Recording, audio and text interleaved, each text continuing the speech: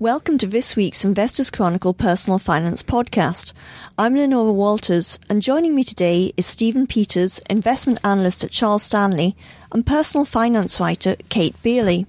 In this week's Portfolio Clinic, we feature a reader who is aiming to generate a tax-free income in retirement.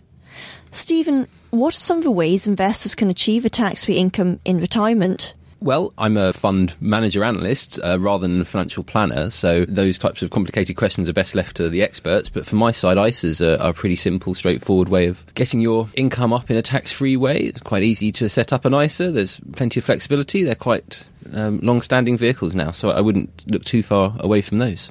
And quite a generous annual allowance as well. Indeed. So in excess of 15k. Just thinking about filling the ISA then, what would you say are some of the best investments, income investments to hold in an ISA, perhaps for somebody, funding a retirement or, even any other kind of stage in life? As I said, funds are as good a place as any to look. In the last 7 or 8 years, there's been a big number of launches of income-based products, especially in the closed-ended investment trust world. So today you can buy all manner of things. You can buy funds that own care homes, or you can buy funds that own hospitals and schools, the infrastructure funds. You can buy funds that own property debt. All of these things are unusual assets, alternative assets that you probably couldn't own in an open-ended fund, but pay out a nice income. And the closed-ended structure definitely lends itself well to those alternative, more income-driven products. So, many people would know about things like HICL Infrastructure, things like Target Healthcare, which is the fund that owns care homes. Those types of things are definitely worth considering. They're not your traditional mainstream equity investment trusts that people know, but they are, for people needing income, they're as good a place as any to look. How do they compare to traditional equity income? I mean, are they riskier and are they suitable, let's say, for everyone? Well, that's the key question. The people listening to this will all have different risk tolerances, and their attitude to risk will differ. So for some people who are in the kind of growth stage of their life, they might want to buy an equity income fund, the well-known names, the Invescos and the Woodfords and the Artemises and those types of people. And then maybe they want to take the income and spend it, or they want to take the income and roll it up through an accumulation unit. So for me, I'm 36, I don't need that income, so I can buy these really good fund managers, roll the income up and get better capital growth. But these kind of unlisted vehicles are absolutely fine within a portfolio context, as long as you've got diversification. For people who need income, I would always say get income from different sources. So get income from equity income, get income from commercial property, maybe from infrastructure, but always be aware of what you're buying and particularly the price you're paying for it right now. You mentioned quite a range of funds focus on income. So is it actually quite easy to find investments for attractive income, even in this low interest environment that we're in? There's no shortage of income.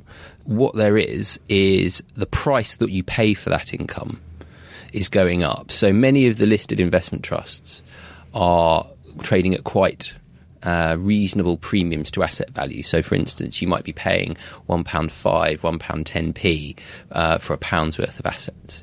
So the risk to then is that you buy one of these income-producing products, but actually you lose in the capital value when that discount perhaps turns to that premium turns to a discount. So you want to try and avoid that.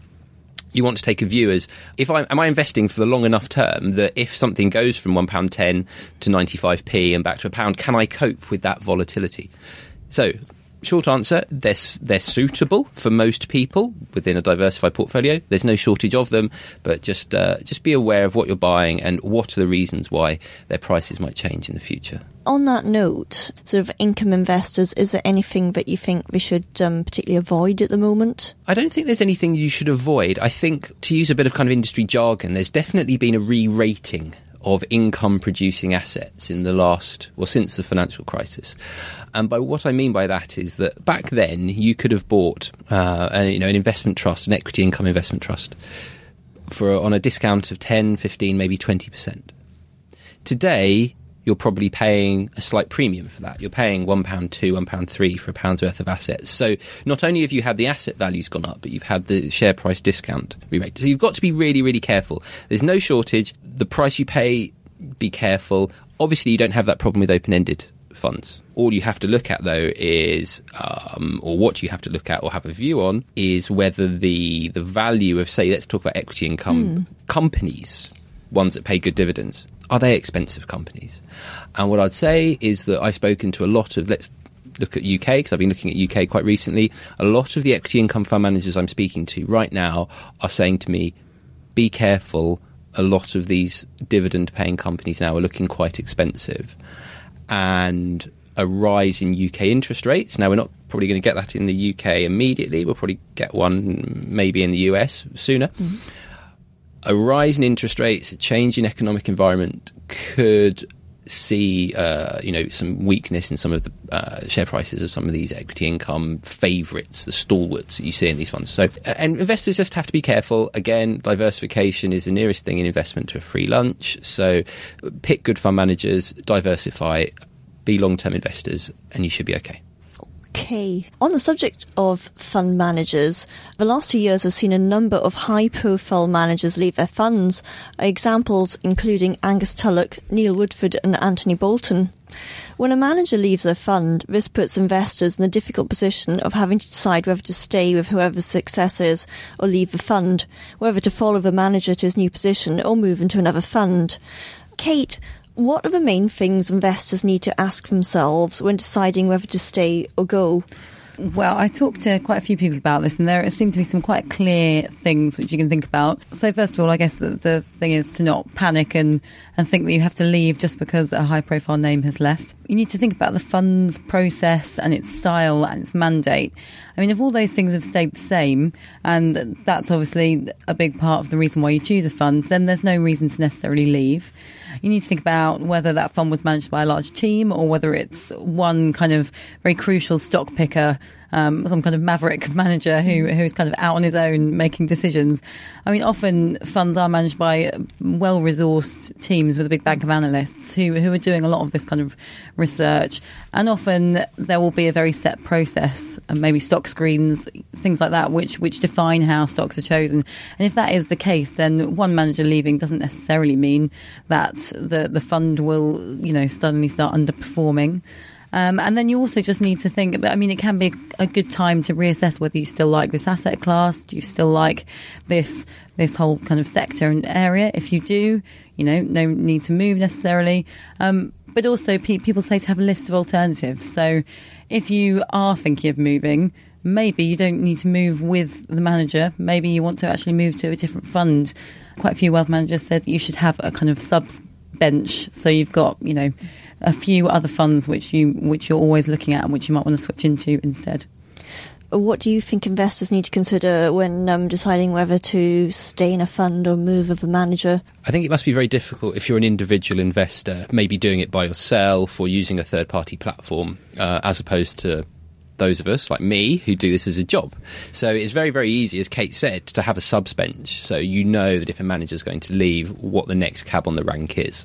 I agree with all of the points that were made in the magazine and that Kate said about, look at process, look at continuity. The best example for this, really, is not an example from this year, but from a couple of years ago, which is Neil Woodford. Now, there was a lot of noise made about him leaving, and rightly so. Very, very high-profile manager, very successful manager. But his number two had as good as, if not a better track record than That's him. Mark Barnett. In Mark Barnett, absolutely. Yeah. Now, for those of us who weren't just focused on looking at open-ended funds, looked at investment trusts, we knew that Mark Barnett had ran his investment trust since 1997. Over that period, his track record was absolutely first class. So I remember on the day that the announcement came out, Neil Woodford is leaving, there was a lot of stress and hype and a lot of press comment. But we as a team sat back and went, actually, this isn't a bad thing. This is not a bad thing. Mark is a very, very good fund manager with a good track record. He's his own man, and we didn't have a problem. So with that regard, we think it valued our clients that they were using a team who had a very wide knowledge of the industry, who didn't need to panic. And to be quite frank, I think there was some panic in the industry that day. So that's an example of sticking. Twisting, I think, as the magazine said, managers who are integral to the investment process, small teams when maybe the level of experience beneath the main manager isn't quite what it should be. That's important. But I think also investors need to understand why a manager has been good. Have they just been good in the last few years because of style tailwinds? We spoke about income earlier. Or have they been good through a cycle over the very long term? try and take a view on that, maybe take some advice on that, get some guidance from the professionals. And if you decide to move on, if the manager is absolutely crucial to the process, then maybe it is time to cut your losses or take your gains and go somewhere else. Kate, would you like to highlight some situations where it's best to follow and some situations where it's best to stick? Well, yeah, I guess it would be interesting to look at a couple of the biggest ones from this year, which do quite different situations. We've had Angus Tulloch, manager of Stewart Investors Asia Pacific Leaders and Stewart Investors Asia Pacific Fund. Now, this was quite a kind of well signposted, I think, exit, and he's not leaving, he's just stepping down as the lead manager, so he'll still be there. And David Gate, who has been at the company for a long time, he's taking over as manager on Asia Pacific Leaders with Ashish Swarup. So people seem to feel very comfortable about that. I mean, Angus will still be around. He's still going to be integral and he's to this transitioning process. over 9 months, isn't he? Yes. So he won't actually even leave the fund till July Exactly. next year. Yeah. So generally, people seem very happy to stick there and not suddenly switch to another Asia Pacific fund. But then quite a different one is Jason Pidcock, manager of Newton Asian Income. This was a big surprise when he announced he'd be leaving for Jupiter. And people seem to feel quite differently about that one. Quite a lot of people saying they might follow him because he has got such a kind of talent for stock picking, people believe, even though he does have a big team behind him at Newton. And that's something which is quite interesting about this move, because at Jupiter it's a very different kind of setting. It's much more kind of managers doing their own thing with less of this big resource behind them. So it will be interesting to see how his new fund performs there, I guess, without this kind of big bank of analysts. But a lot of people seem to think they want to move with him. Yeah. I'd make 2 points on that. First of all, going to the Angus Tulloch, David Gate issue. Again, David Gate has been running an investment trust for many years. Pacific Assets. Yeah. It's been an exceptionally strong performing trust since he took it over from F&C, whenever it was, 2009-10. The sustainability franchise.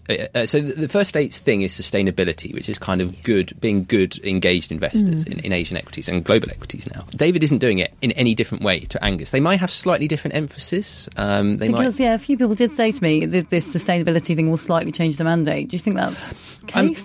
I don't, and I tell you why. I think they all think about it in the same way, but David's portfolios, Asia Pacific Sustainability, Pacific Assets, is just a slightly purer version of the overall first state process.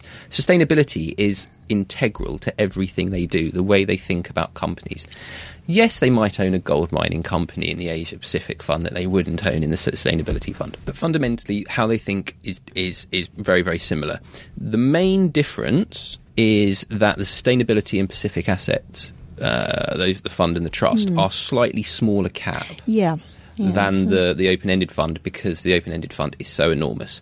Now, that might be a bit of a challenge. All I would say, though, is that turnover across all of those products is very, very low. And it's not like their teams are in silos. You know, David will know the mega caps as well as knowing the mid caps. So from that side of it, there might be some, change at the edges, and there might be some problems at the edges, but I don't envisage a big problem. On Jason Pidcock and Newton and Jupiter, I completely agree with what some of the people in the magazine and what you said earlier. Exactly the same. We can all ask questions if we're in the industry about quite how what's the word I'm looking for, engaged and utilised that big bank of Newton analysts are. It was definitely a star manager fund, though. And, this is where you have to be a bit careful, where the actual reality doesn't match the marketing. And I think for some people in the industry, there was a bit of a perception that the reality didn't match the marketing of that fund. But good luck to him at Jupiter. Hopefully it should be a successful move for him. What I'd note is that Newton Asian Income Fund has halved in size since he left, but performance is still okay. I mean, it's very difficult, isn't it, for investors who don't have, as you said, the kind of depth of information that you in your role have on a day-to-day basis. I mean, how do you think people can do the right level of due diligence to get all of this detail about managers? I think it's really tough. And I don't envy people who are trying to run their own portfolios, listeners to this and readers of the magazine, who don't have that day-to-day information. However, if they're long-term, if they're patient, if they do the right level of due diligence before buying a fund, and they don't panic and they realise that markets move in cycles, I think that's your friend. Don't get caught up in the hype and the noise and the oh, this is underperformed for the last 3 months, so you must sell. Ignore that. Be really, really long term. Take advice when you need it. Recognise the limits to your knowledge, and you should be fine. Okay, some useful points there. Now, later this month, the FTSE indices' latest rebalancing will take effect. This concerns share indices, but it'll actually impact a number of funds. And Kate has been looking at which funds and how they'll be affected. Kate, what kind of funds will the FTSE rebalancing affect and why? Well, it's affecting several popular investment trusts. Obviously, these are companies listed, so go up and down in terms of share price like any other stock. So quite a few of them have now made the FTSE 250 and a few indices below that. So we've got Renewables Infrastructure Group, which is going to join the FTSE 250 high yield and FTSE 350 high yield.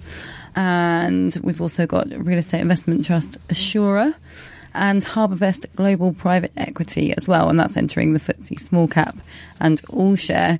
And then there are quite a few trusts going onto the FTSE Reserve List too. There's about 5 there, including some of our top 100 funds. So it's quite interesting because obviously if you hold a tracker, for example, tracking the FTSE 100 or 250, which you well might, you'll now have exposure to these trusts, which you might not have realised. So that's interesting. I should also say that 3 major stocks have fallen off the FTSE 100 at this latest review. So Morrison's, G4S and Meggitt no longer in the FTSE 100 after periods of poor performance.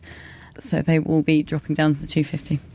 Okay. When investment trusts are promoted, is this a good thing, or what do investors need to consider? I don't think it's a good or a bad thing. I think there are times when it presents an opportunity. The opportunity comes before the move, and particularly when a trust might be trading at a discount and it gets into an industry, into an index, because everything else has fallen more than it. At that point, a trust may be at a discount. It then gets promoted or likely to be promoted into an index, and then there will be buying from the passive funds that you mentioned, the tracker funds that you mentioned. At that point, they're kind of dumb buyers. They're not buying because of the opportunity. They're just buying because the computer tells them to. At that point, you can make some shorter term but quite reasonable gains just by basically trading the discount. I remember there was a Canadian trust a couple of years ago listed in London that this happened to. Markets fell around it. It performed okay. So everything fell below it. So it got promoted into the index. It was trading on a 13% discount. As the index rebalanced, that discount went away. So you made a 13% return, plus you made your NAV return. And over 6 months, you made, comfortable, good double digits, 20, 30% returns. That's quite unusual. Movements like this, when things are going up because of fundraisings or, index changes, I'm less bothered about. It's just part of the day-to-day, month-to-month noise of the industry. And it's interesting and it's newsworthy. Can you make money out of it? Probably not. Turning to the tracker funds, do investors, FTSE 100, do we need to be concerned? Do we need to do anything, or is it, No, I don't think so. I mean, it's probably worth thinking about if you hold funds and you also hold stocks. I mean, I wonder if maybe you need to think about if you're overexposed or underexposed. Yeah. Maybe if you like some of these stocks and you were previously holding them in trackers, but now you're not because they've fallen off. Maybe you might want to buy them. I don't know. So it's just worth thinking about what you actually hold and if you hold it in more than one place, I guess. But definitely not something to suddenly rush out and sell or buy things just because things have moved in and out of this top 100. That brings us to the end of this week's podcast, so it just remains to thank Stephen Peters, investment analyst at Charles Stanley, and Kate Bailey. You can find more on saving for a tax-free retirement, fund manager moves, and the FTSE indices rebalancing in this week's Investors Chronicle and on the website. Thank you for listening and have a great weekend.